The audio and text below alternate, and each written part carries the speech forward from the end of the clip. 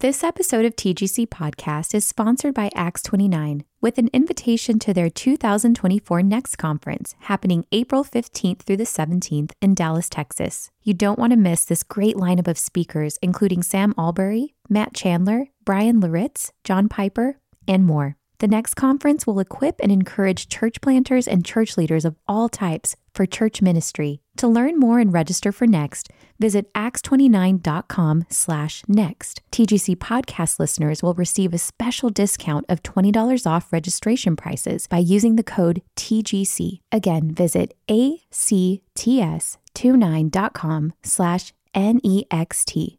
That's acts29.com/next.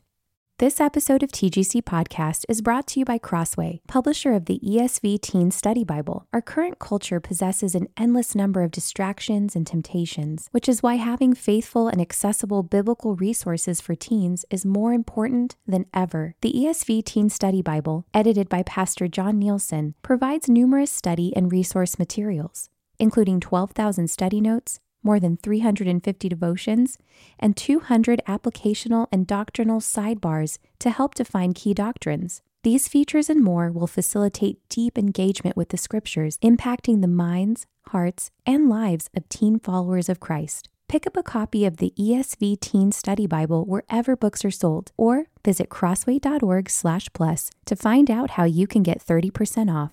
This episode of the Gospel Coalition podcast is sponsored by The Good Book Company, publisher of Humble Calvinism, a book by J.A. Metters on understanding Calvinism in our hearts as well as in our heads. More information at thegoodbook.com.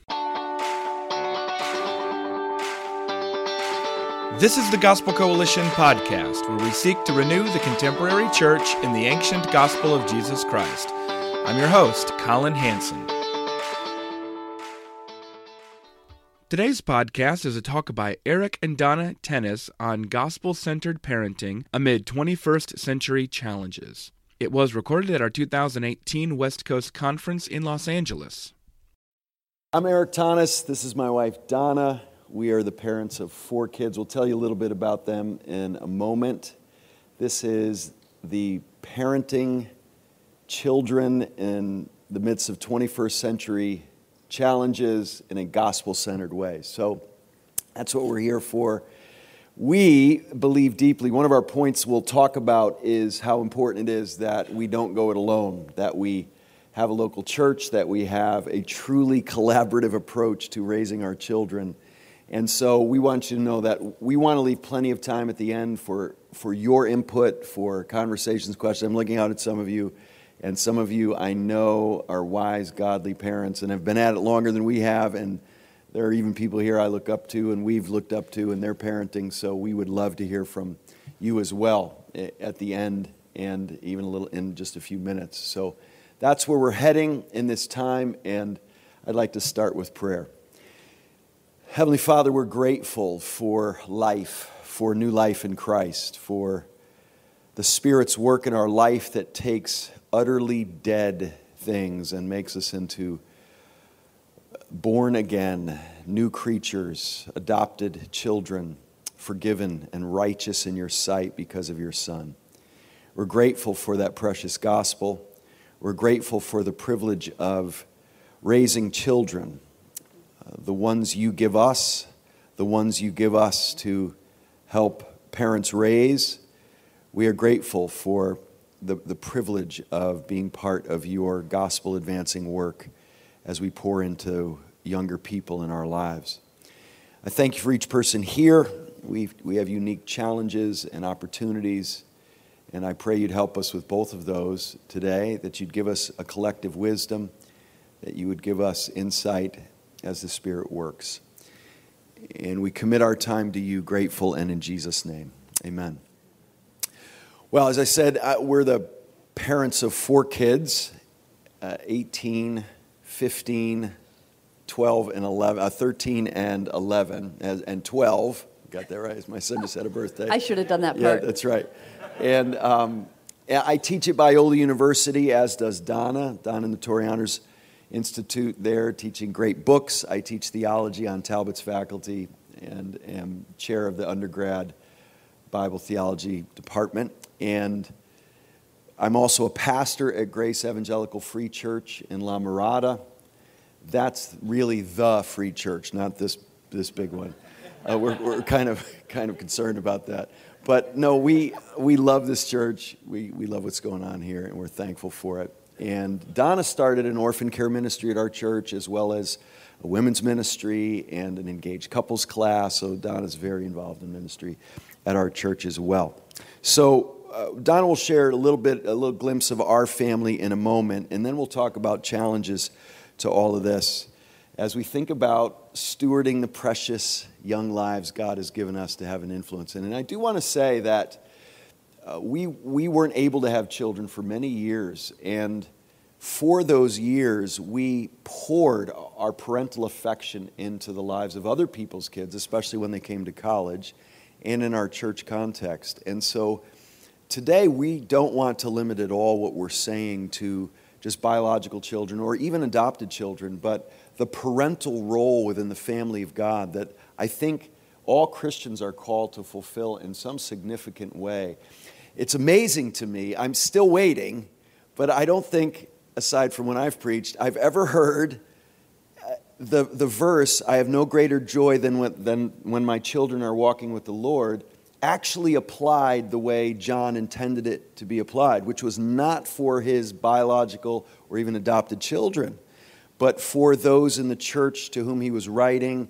Those were his children. Now, I think it's perfectly fine to use it for the children in our home, but I think it's also important to think about the way John intended that to be used, and it was for those in the church he was writing to that were like spiritual children to him. And of course, we have all these familial ideas in the Bible that never limits fatherly, motherly, brotherly, sisterly, grandmotherly, and fatherly care and influence in the lives of others. We shouldn't be waiting until God entrusts children to our home to start parenting. I think we should view the family of God as just that, a family, and we should be seeking to have fatherly, motherly influence in the lives of young people. And we are deeply grateful for the way that's been the case in raising our children as well. So, Don, I'll give you a little snapshot of our family situation. It's different than many of yours, I'm sure. Yeah, I would love to tell you about my people. So first, Eric's my high school sweetheart. So we met when we were 16, and we've been married almost 30 years in January. And we love being married, and we love serving at our church together and raising these 4 kids together. So 10 years ago, we adopted our oldest when she was 8 from Taiwan, and she's now a college freshman, and she loves to sing. And then Eric told you we have a 15-year-old. She loves sports, and she loves to serve people at our food bank. Her name's Paige, and we adopted her when she was 7. And then 3 years later, we adopted a little boy when he was 6. His name is Sam, and he's now going to be taller than we are, I think, which is quite amazing because he's Taiwanese also. And he loves to play basketball. And then 3 years ago, we went to China, and we all 5 of us went to China and picked up Isaac. And he's now 12, and he has some special needs, and Isaac is just a little ball of joy. And so we have the amazing privilege of helping them to know the Lord and grow up and deal with their difficult pasts. And it's an amazing privilege for us. So we got married and realized a couple of years in that we were dealing with infertility, and that was a real battle for a few years. And we finally got to the point where we said, well, Lord, we think this is what you have for us. We thought about adoption at that time and decided that he wanted to do what I said before, just pour our parental affection into other people's kids. And so we would often have Biola students living with us. We would have people at our home constantly. We would get to go on mission trips. And after 18 years of marriage without our own children, we were on a mission trip in India, and God broke our hearts for orphans, especially older girls, especially in Asian countries. That's who we just put on our hearts. So we realized the rarity of those kids finding families. Older kids are considered special needs after just a couple of years because of the emotional trauma they tend to experience, and people are afraid of them very often. And so we were especially burdened for older girls, especially in Asian countries. So we began the process, feeling a bit too old for it. But then we spent a whole semester in Cambridge with John and Noelle Piper and their delightful daughter, who at the time was 10 years old. And they adopted Talitha when she was a baby, when they were 50, and we were spring chickens compared to that at the time. So that took that excuse away. And then we had Sam just dropped on us. It was really a 48-hour adoption. A social worker called and just said, there's a boy who, same orphanage as your girls, who was adopted a year ago, and the family's terminating the adoption. So would you take him tomorrow? And so that was a whirlwind, but an amazing time. And then God put kids with disabilities on our hearts, especially older ones. And that's how we ended up with Isaac, through a friend who has 6 kids with disabilities in addition to 4 kids that they've adopted, they had biologically. So that's our family. Obviously, that means we skipped right over diapers and all kinds of things. And so we don't have a lot of experience with really younger kids. We just launched our first child to college a couple of months ago. So we are rookies compared to many of you. So I feel like a greenhorn sitting here at this only for 10 years, when some of you have been at it way longer than we have. But God has really taught us so much about who He is and who we are before Him. I was just talking to my friend Neil and telling him how much I look up to him as a dad. And he said, we get through by grace. And that's it. And that realization has been so tremendously important for us, that there's enough grace for our kids, for us, in all of this. And, you've probably heard people say that when a kid turns out well, parents take too much credit for it. And when they don't, they take too much blame for it. And that's probably true. But we were asked to talk about not just parenting in a gospel-centered way, but in light of 21st century challenges. So we thought it'd be a good idea to throw out some of the challenges that we think are especially prevalent today in raising children in a gospel-centered way, and then we'll talk about the gospel a little bit. But some of these challenges are ones you have felt keenly, and then after Don and I go through our list, we'd love to hear any others you think we should also consider as well. But why don't you lead off with the first one, Don?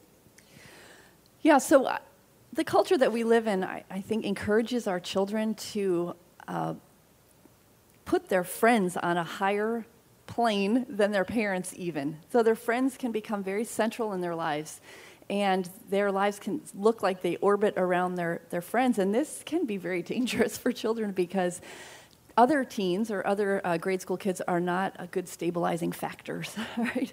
And so I think that's a pull for our kids, to pull them away from our authority, the safety that they have with us, the stability.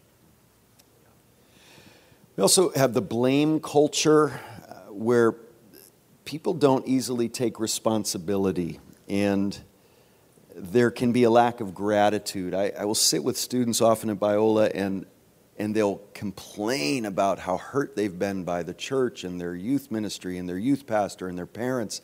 And I say, tell me what that's looked like. And a lot of times I just want to say, and sometimes do, that just sounds like life. It doesn't sound like you've had it especially hard, honestly.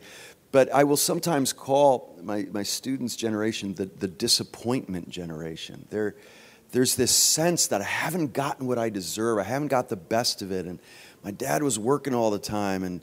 And okay, I suppose that can be excessive, but it sounds like you had a hard-working dad, which used to be an admirable thing. And so it's amazing how easily disappointed students can be.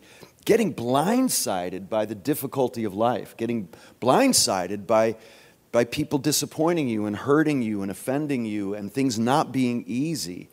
And so raising children who truly take responsibility can be incredibly difficult, because we just have a whining, complaining culture that teaches us to feel like we're never getting what we deserved. And as we know from a gospel perspective, thank God we're not getting what we deserve, because we deserve hell, right? So if we start there, well, it's nothing but gratitude from there. And so trying to cultivate a heart of gratitude rather than a sense of entitlement and being so easily disappointed with parents and families and churches, and it can be a real challenge.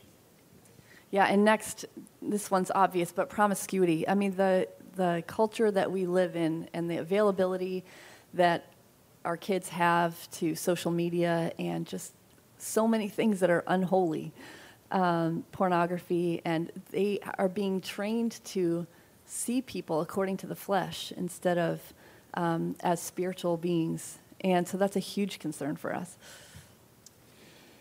Technology, social media, a lot of statistics I've seen have said that that is probably the number one daily challenge in raising children today, is what in the world you do with technology, social media, the pornography that's so accessible, the distraction, the dopamine hit feedback loop that they're always brilliantly creating in our lives, and we can be the worst examples of that for our kids often. But it's not just the immorality that it's accessible, it's creating a whole different dynamic.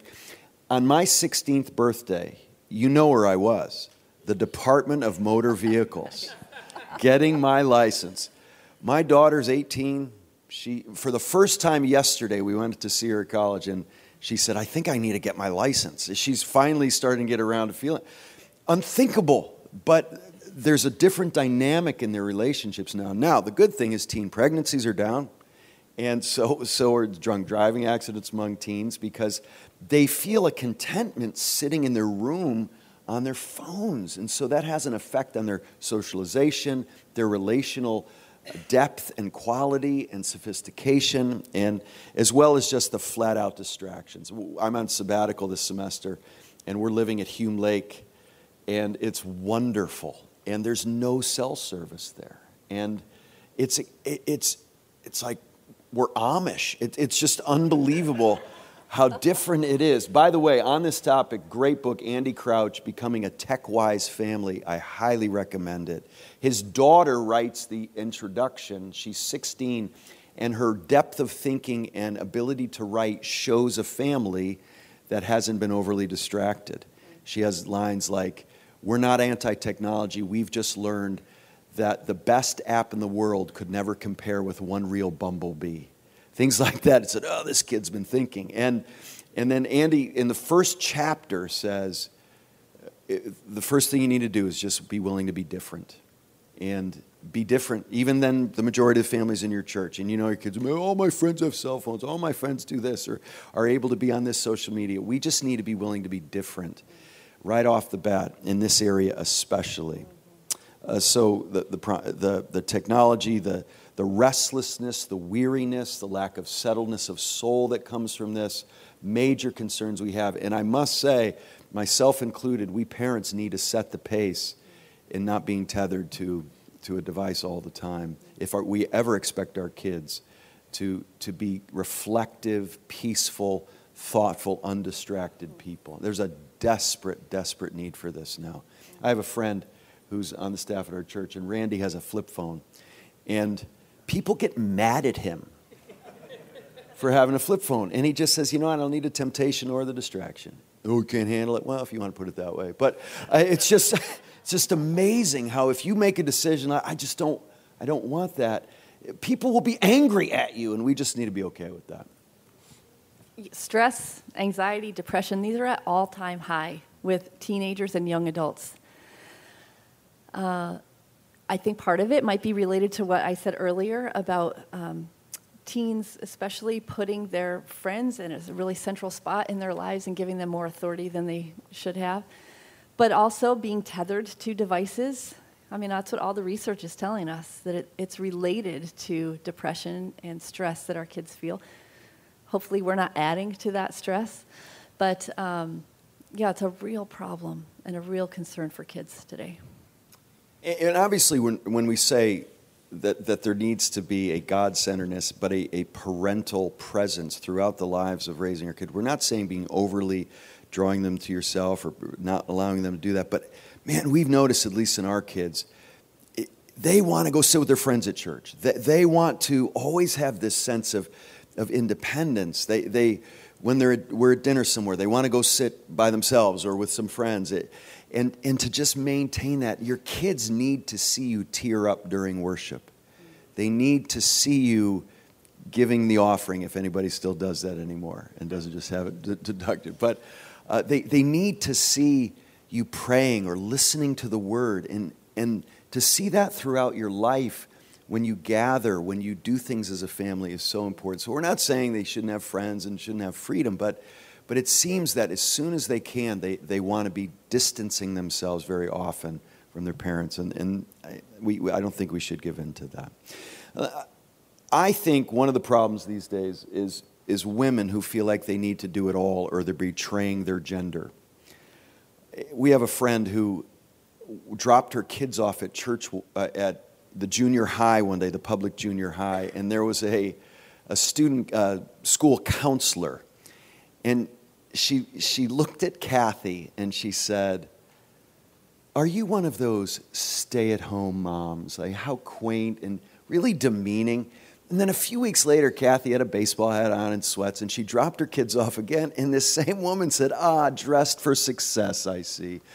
And you can get these very overt or subtle messages all the time that to really be a constant presence at home for a mom is somehow selling out. I've heard people say it's almost immoral for a woman to settle for something like that. And so women who feel the weight of the world to be a tremendous mom and wife and CEO all at the same time, although I don't think there are rules for what you put in your life, to have priorities for this precious window of time where dads are a presence, where moms are a presence, and we don't feel a responsibility, men and women, but I think women especially feel it in our culture, to be truly present in our families.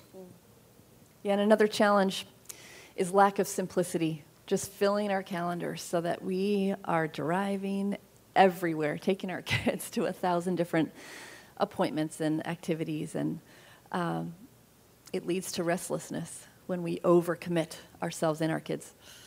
Well, those are the ones we jotted down. Are there other challenges you think are especially important for us to consider as we talk about this topic? Anything else come to mind that we haven't hit on? What do you think? We have a lot of people in our church that have adult children that are still very dependent. You kind of believe that Yes. 15-year-old not having her license yet. Right.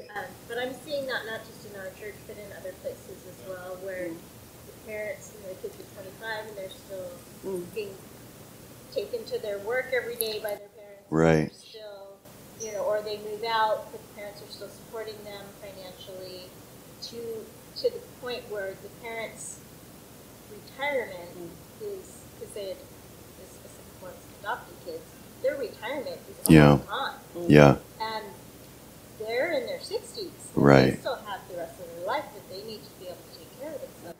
Right, so the family dynamic changing with children, the failure to launch idea, that adulthood is now delayed with this myth of adolescence, that there's this 10-year halfway house between being a child and an adult that you live in, and it's often literally your parents' home. And I think especially for young men, there seems to be a freedom to, I'll become a respectable kind of man that would be a good husband when I'm about 30, after I master fantasy football. And so there can be a real different dynamic now where a kid would be taking on a lot of responsibility by 15.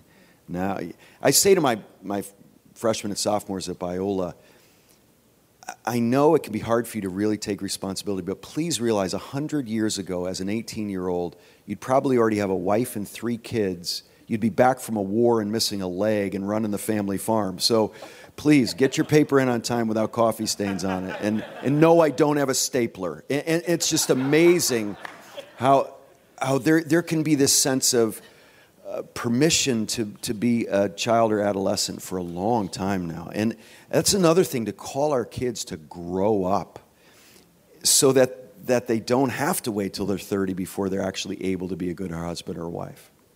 Yeah, that's great. The difference between idolizing our children and prioritizing our children. Especially as Christians, right? We take seriously this awesome calling of being parents, and so it's so easy to turn that into idolatry. And focus on the family can actually be at the exclusion of God and the church, and and our own souls and things that really matter. And so that's a great point. There's a balance, isn't there, between taking this stewardship seriously, but not turning the family into an idol in itself. That's Yeah. Yeah. One more? Yeah. 4 children as well. Great. 2 older, 2 in college. And I know one thing our kids went through secular schools, and the whole sexual identity, gender issues. Yeah. And even amongst friends they would call Christian friends. Yeah. Feeling isolated in their views with that, or just trying to land what that all means. Right. So issues of sexuality, as kids are trying to forge an identity, it's hard enough when you're trying to forge it, but when you think there may be some mysterious orientation you haven't discovered yet, that you may wake up and realize is there, not a temptation or not a behavior, but I have now discovered who I am, and I didn't see it. That's a terrifying prospect. When you are trying to discern what God's called you to and who you are, but now to have this sexuality component added to it where you may discover something about yourself that God didn't design, but now is indelibly true. What a terrifying prospect and difficult, yeah. Our kids too, is watching friends go through that. Yeah. And just feeling so isolated, so all alone, and wanting to know what to say. Yep. Yeah. And how to deal with that. Right. Something, my husband and I didn't walk through at that level. Yeah. My best friend wasn't wondering if they were male or female. Yep.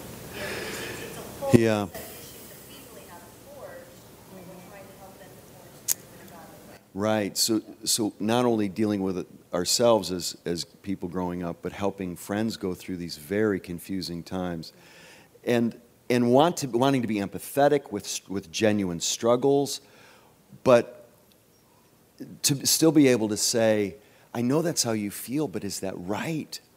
It's almost like in the name of empathy, you're not allowed to ask questions like that.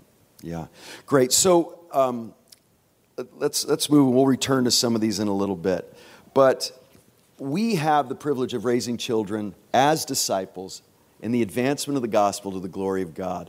I was just reading a book that refers to Dallas Willard, and it talked about Dallas as a young boy whose mother died when he was very young, and on her deathbed, she said to her husband, "Keep eternity before the children."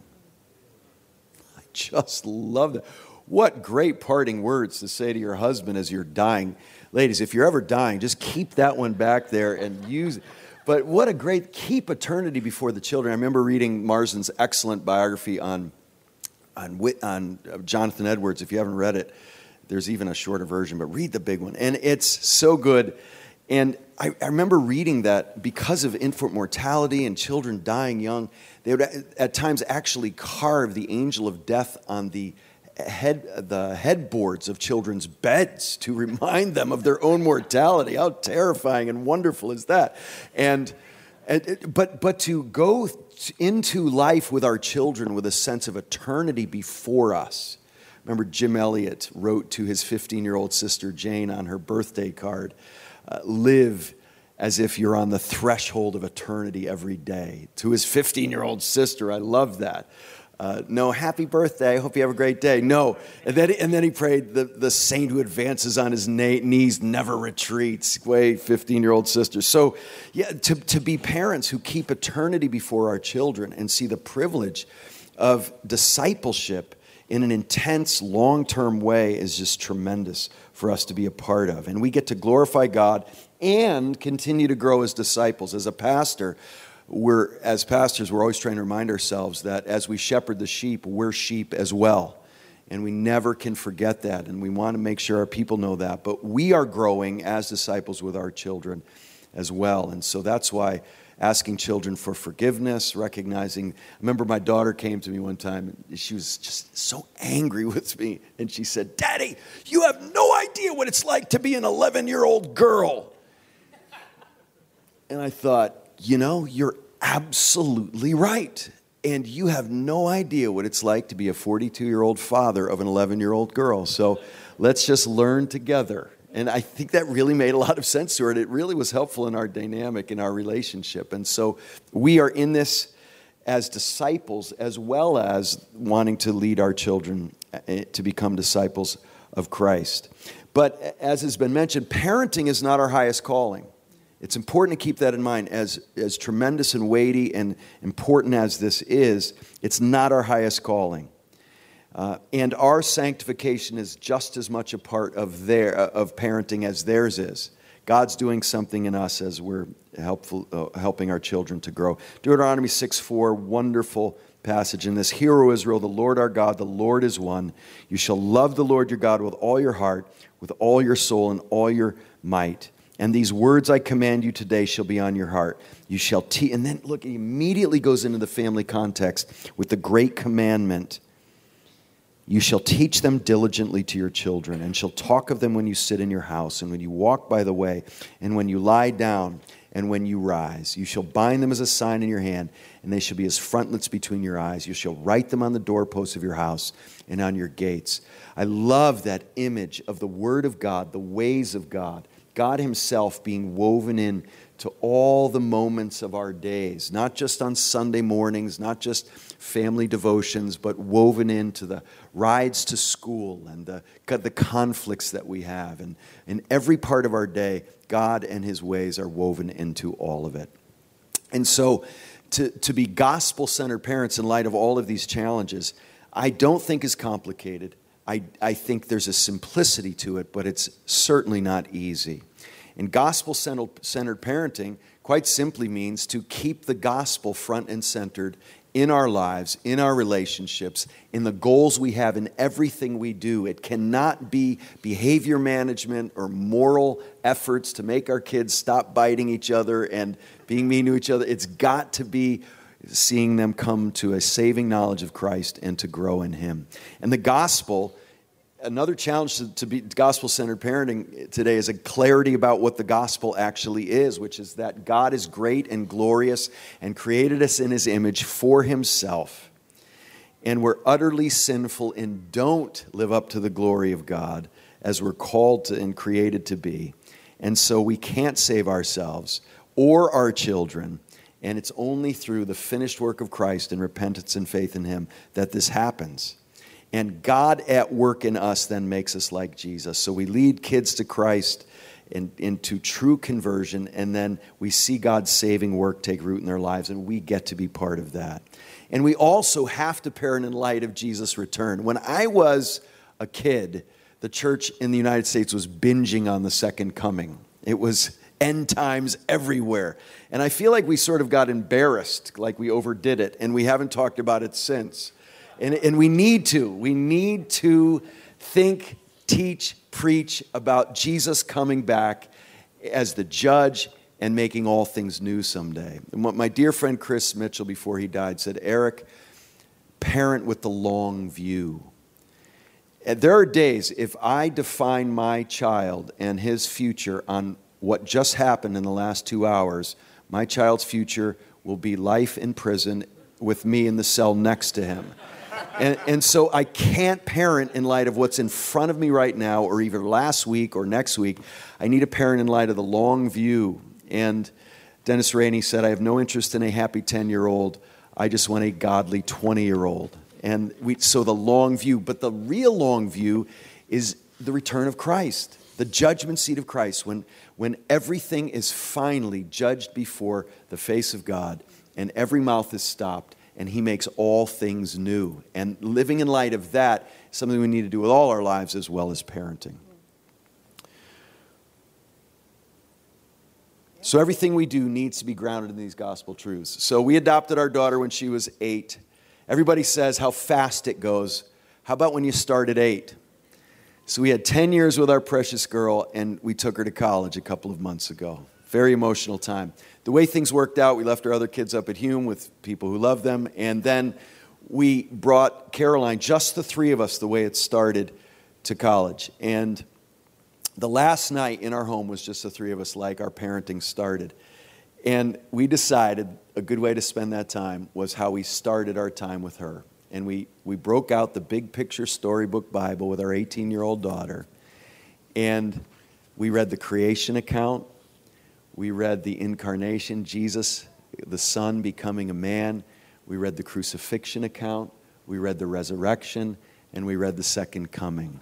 And then in tears, we prayed for our girl. And we tried to get across to her that now that you're an adult and you're 18 and you're going off to college, it's the same old story that's the most important thing in the world as you go off to college as it was when we adopted you at 8. And then we sang some songs we used to sing. It was beautiful and very emotional. And then we brought our girl to college the next day. But that gospel-centeredness is something we can never be ashamed of. We can never be embarrassed by the simplicity of the gospel and keeping it front and centered in the lives of our kids. And now it's my turn to talk, and I'm all emotional remembering that moment. It was beautiful. And we saw her last night, and she's thriving, so that's part of my emotion. But also, in order to do gospel-centered parenting, we've got to be gospel-centered ourselves. We've got to tend to our own souls. We will not have the resources that we need if we are not taking care of our own souls. We want to be an example to our kids, so we want them to see us reading the Bible. We want them to see us praying, worshiping, serving. But it's not just about being an example for them, is it? It's about feeding our souls. We will not have the capacity to do what God has called us to do if we don't do that. I did realize a few years ago that I was getting up before my children and reading my Bible and spending time with the Lord, and my kids never saw me doing it. So I realized that I just had to be intentional to talk to them about it. I had to tell them what I had been reading. I had to tell them the things God was teaching me, the ways that I was growing. And that has been really helpful, I think, to remind them that I am doing that while you're still asleep. So whatever it takes. But I think we need to be intentional to be faithful in those ways, because we know that's the only answer for them. Amid all those challenges that we just listed, there's no hope for walking with Jesus for them in this world. They need an example of people who are doing that. They cannot walk through faithfully without tending to their soul, and so they need to know that we are setting that example for them. Yeah. Oh, right. Let's go ahead. Oh, I have another part. Go ahead. Were you going to? So we need to tend to our souls. We also need to tend to our marriages. Eric and I both come from broken homes, and so we are so committed to having a home where our kids feel very confident that that we love one another and we're not walking away from one another ever. And so we need to be really intentional about that. And after 30 years, you could not really be good friends anymore if you're not intentional about building the friendship. That's part of the reason we went away on this sabbatical time, was so that we had time together to invest in our friendship. And it has been very fruitful. And I would just encourage you, your kids so desperately need for your marriage to be thriving. And so to do whatever it takes to be thriving. Where you love one another, you affirm one another in front of your kids. I am constantly saying, do you realize how great your mother is? Look at her. She's beautiful. She's brilliant. She loves you so well. Please show gratitude. And I know. They roll their eyes. Right. But they I know, find a lot of security in that. Paul says, watch your life and teaching carefully. Our lives need to get serious attention if we're ever going to have the resources we need to provide for our kids. Only God can change our hearts. Only God can change theirs. Paul Miller's A Praying Life was a phenomenal book I read a couple years ago on prayer. And there was one sentence that was like a dagger in my heart. And it was, you have no right to expect any change in the hearts of your children that you are not consistently and specifically praying for. And I was so convicted by that. And I thought, I preach to my kids 10 times more than I pray for them. And so to be going, like we do with anyone we want to see change in, to be going to the Lord with these people we love, seeking change in specific and consistent ways in prayer is vital for us. And then availing ourselves to all the means of grace God has for us in word and prayer and worship and giving and serving together and proclaiming the goodness of God and doing all the things God tells us will help us grow. We avail ourselves to them, depending on Him to do all we need Him to. And the best place this has to always happen is the local church, and we can't emphasize this enough. I don't think there's anything you can do more important for your kids than have a local church family that they are a part of, that they see you loving, non-negotiably, with all the challenges that come with it. Do your kids know you love the bride of Christ and you love the church? Not just the church universal, not just the church theoretical or theological, but those annoying people you gather with every single week, maybe more than once a week. So the local church has to be this context we work this out in. I don't think there should be a competition between church family time and family time. There should be a beautiful melding of the two. If I die today, Grace, the Saints of Grace Evangelical Free Church of La Mirada will be the ones who take care of my wife and kids. I have no doubt about it. They are family, and Christians throughout the centuries have left their earthly families when they became Christians, and so we need to have that sort of loyalty and commitment to our local churches that our kids see, where they grow up not just to love Jesus, but they love His bride too. Just wanted to add that I don't know that we would have adopted all 4 of our children if our church was not so on board with our adoptions and helping us. I feel like our church adopted our 4 kids in some ways, and they have been so helpful to us. I could just sit here and go on about how wonderful they've been. I took my son to a men's retreat a while ago, and one of the breakout icebreaker questions was, if you could have dinner with anyone, living or dead, who would it be? And he did not say LeBron James.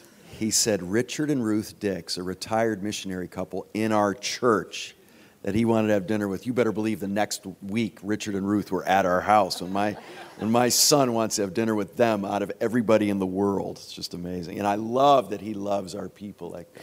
We've taught our kids at the dinner table that they have to always ask at least one question of our guests.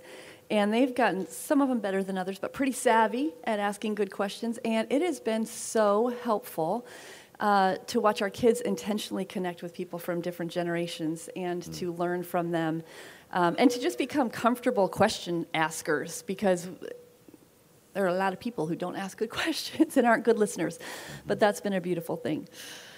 So, and I want to say how important it is for us to focus on God in all of our lives as parents. Whether we're driving our kids to school, I have spent a lot of time driving kids to school in the past year. But to be intentional with just common everyday life. So our dinner conversations, trying to have meaningful conversations one-on-one with our kids, having consistent Bible time where it's so simple. We just open the Bible and read a passage and talk about it, and pray together and sing a hymn. But also setting aside times. We take our kids one-on-one on growing up weekends, we call it, where we talk about all things related to growing up.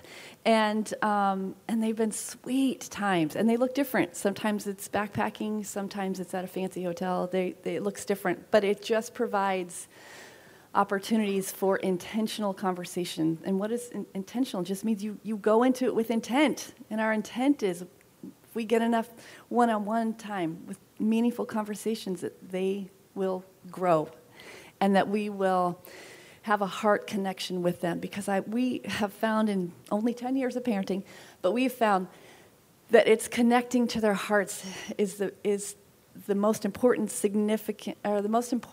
consistent thing. So whether we're educating them or disciplining them or laughing with them or backpacking with them, are we connecting to their hearts? Can we discipline them in a way that connects with their heart? And so thinking about ways to do that,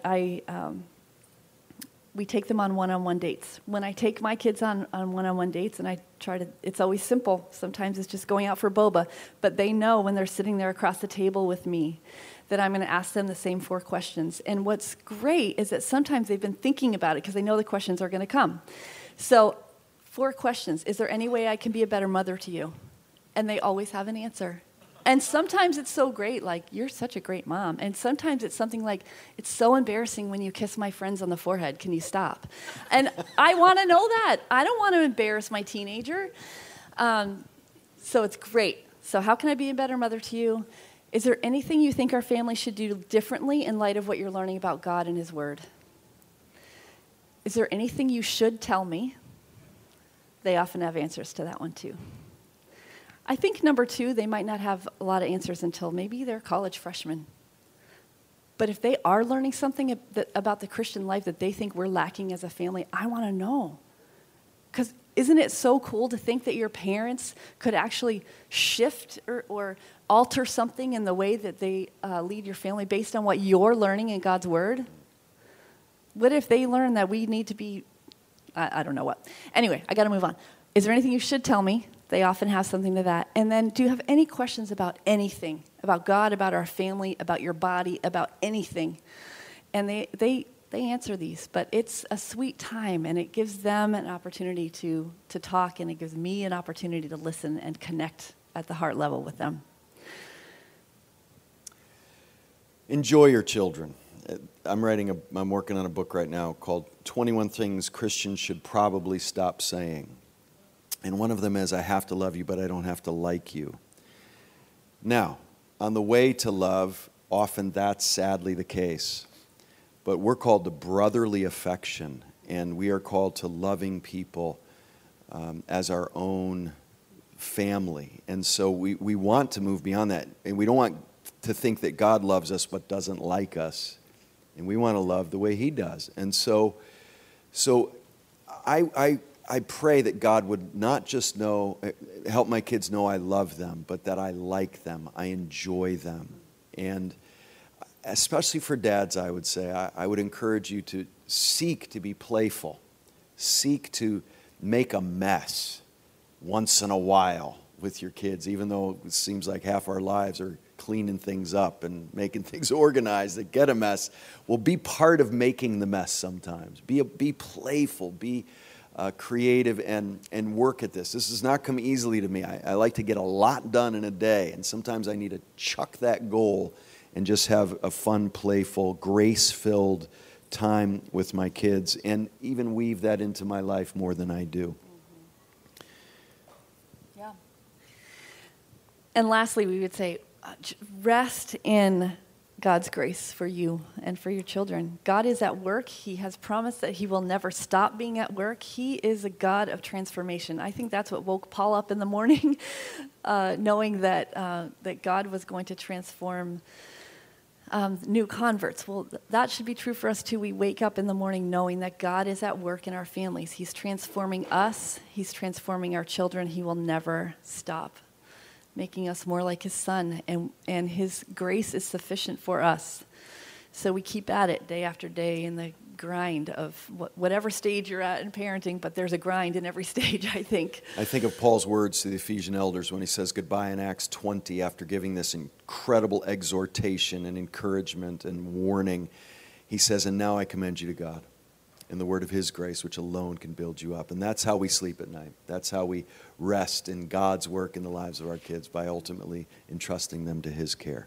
All right, I'd love to hear what you're thinking. Questions, comments, input. Neil has a microphone. Neil, what do you want to say? This is a man, he and his wife, we so look up to them. We had the privilege of having their daughters as our students and part of our family almost when they were at Biola. And the Hackbars are incredible people we look up to. What would you want to add to what we've said, now. Neil? Yeah. They're grandparents Yeah, now. so I've got the full circuit. Our youngest son, he's 23. We have 2 older girls up to 30. Just married them both off 2 years ago. Within a couple months of each other, have our first grandbaby. Great joy. We are up in Bend, Oregon, if you know where that is. It's kind of rural God's country. I don't know how else to say it. It's beautiful. And when we came down to Biola to drop off our oldest girl, the Thomases and their wonderful church just kind of wrapped their loving arms around them and became their surrogate parents in a way. So we've had discussions from young men dating our girls to all the way up to proposing to our girls. Many tearful conversations, I guess on my end, as I leaned on their shoulder and cried. But anyways, God saw it all through. And I am just struck, even as they're talking, I've got 2 sheets already filled on my notepad. Never stop learning as a parent. Never stop thinking that you've got it. The other thing is every one of us here are totally inadequate. You are inadequate to be a parent. You've got things that have been handed down to you from your parents or lack of parents, and only God's grace is competent to make us any sort of a semblance of a heavenly type of figure that would lead them towards Christ. So it is good to weep at night. It's okay to be discouraged. It's okay to call brothers and sisters around you and say, would you pray and fast with me for this in my child's life? And then give them the same privilege and blessing by doing that for them. And I just can't agree more than it takes a community of other like-minded people that you want around your family, that because when you fail, and at times when you're out of the limelight in their life, and you know that you're being inadequate as a dad or a mom, whatever that might be, they still have eyes on other people around them in their lives that they can say, that's a godly man, that's a godly woman, I want to be like them. And you want people like that in your life that you can point them towards and say, you know, your dad's a broken man. He's got many issues that he's dealing with. I'm sorry I've done this. I'm sorry I acted this way. I wasn't as purposeful. I'm not as intentional as I wanted to be now that I look back. But our God is gracious. So it's wonderful to have people around you that you can say, you know, I screwed up here. But I'm so thankful that God has not. He's given you friends. He's given you people in your life. Follow them also. So anyways, I'm done talking. What do you guys have to say for us? What have you learned that would be helpful for us in your stage of parenting? Anybody? Yeah. One thing that came to mind as you were sharing about your 4 adopted children, our 4 godchildren are adopted. We were a little ahead of our closest friends, and now we're walking them through. And my husband and I are both teachers. He teaches high school. And one thing that he reminded me of is we have a girl and 3 boys, as our boys were growing up, and then watching our friends walk through this issue, because with their kids being adopted, they now have all of these issues welling up with early adulthood that they are completely unfamiliar with. Have no idea what the origin of that is, or is it physical, is it mental, is it spiritual? Where we could look at our biological kids going, oh, I know what that is. I know what that. There's a family familiarity. But one thing my husband had shared with them and shared with us was, as a high school teacher, and he teaches the shop class. He's the class where kids that don't make it end up with him, and he gets them through high school. And he said the kids that were the kids that I looked at, and it's like you want to think, kill it before it multiplies. This child should not move forward, because those are the ones in 2 years, 3 years, 4 years that become something you would have never imagined. They're the ones that come back and make a difference in people's lives. So he said that, especially with boys, but that period of puberty through about 18, sometimes 20, can be an absolute mess. And what comes out the other side is something that you will not even recognize. And we've watched that with our close friends. One of their sons, they thought, there's no way. This is utter darkness. And watching him come out the other side as this man of God. And you're like, how did that even happen? So those years can be, just because there's darkness, I love what you said about, the grace and knowing that God's got them. But those years can be frightening years. Actually, we need to close, I guess. Right? Yeah, I think so. Don, would you close us in prayer? I will. Oh, Lord, we thank you so much that you have seen fit to allow us to disciple younger people, whether they're in our family, in our homes, or not. We thank you so much that you have equipped us with your word and your spirit to be ministers. Father, I pray for the men and women in this room, whether they are parenting children in their home or just loving kids in the neighborhood.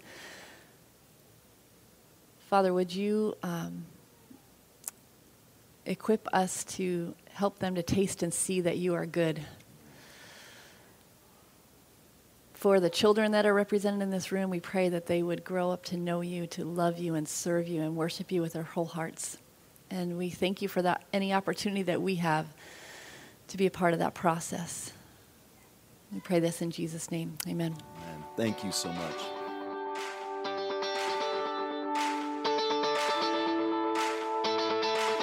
You've been listening to the Gospel Coalition podcast. For more gospel-centered resources, visit thegospelcoalition.org. Support for this podcast comes from listeners like you. Learn more and join us at tgc.org/donate.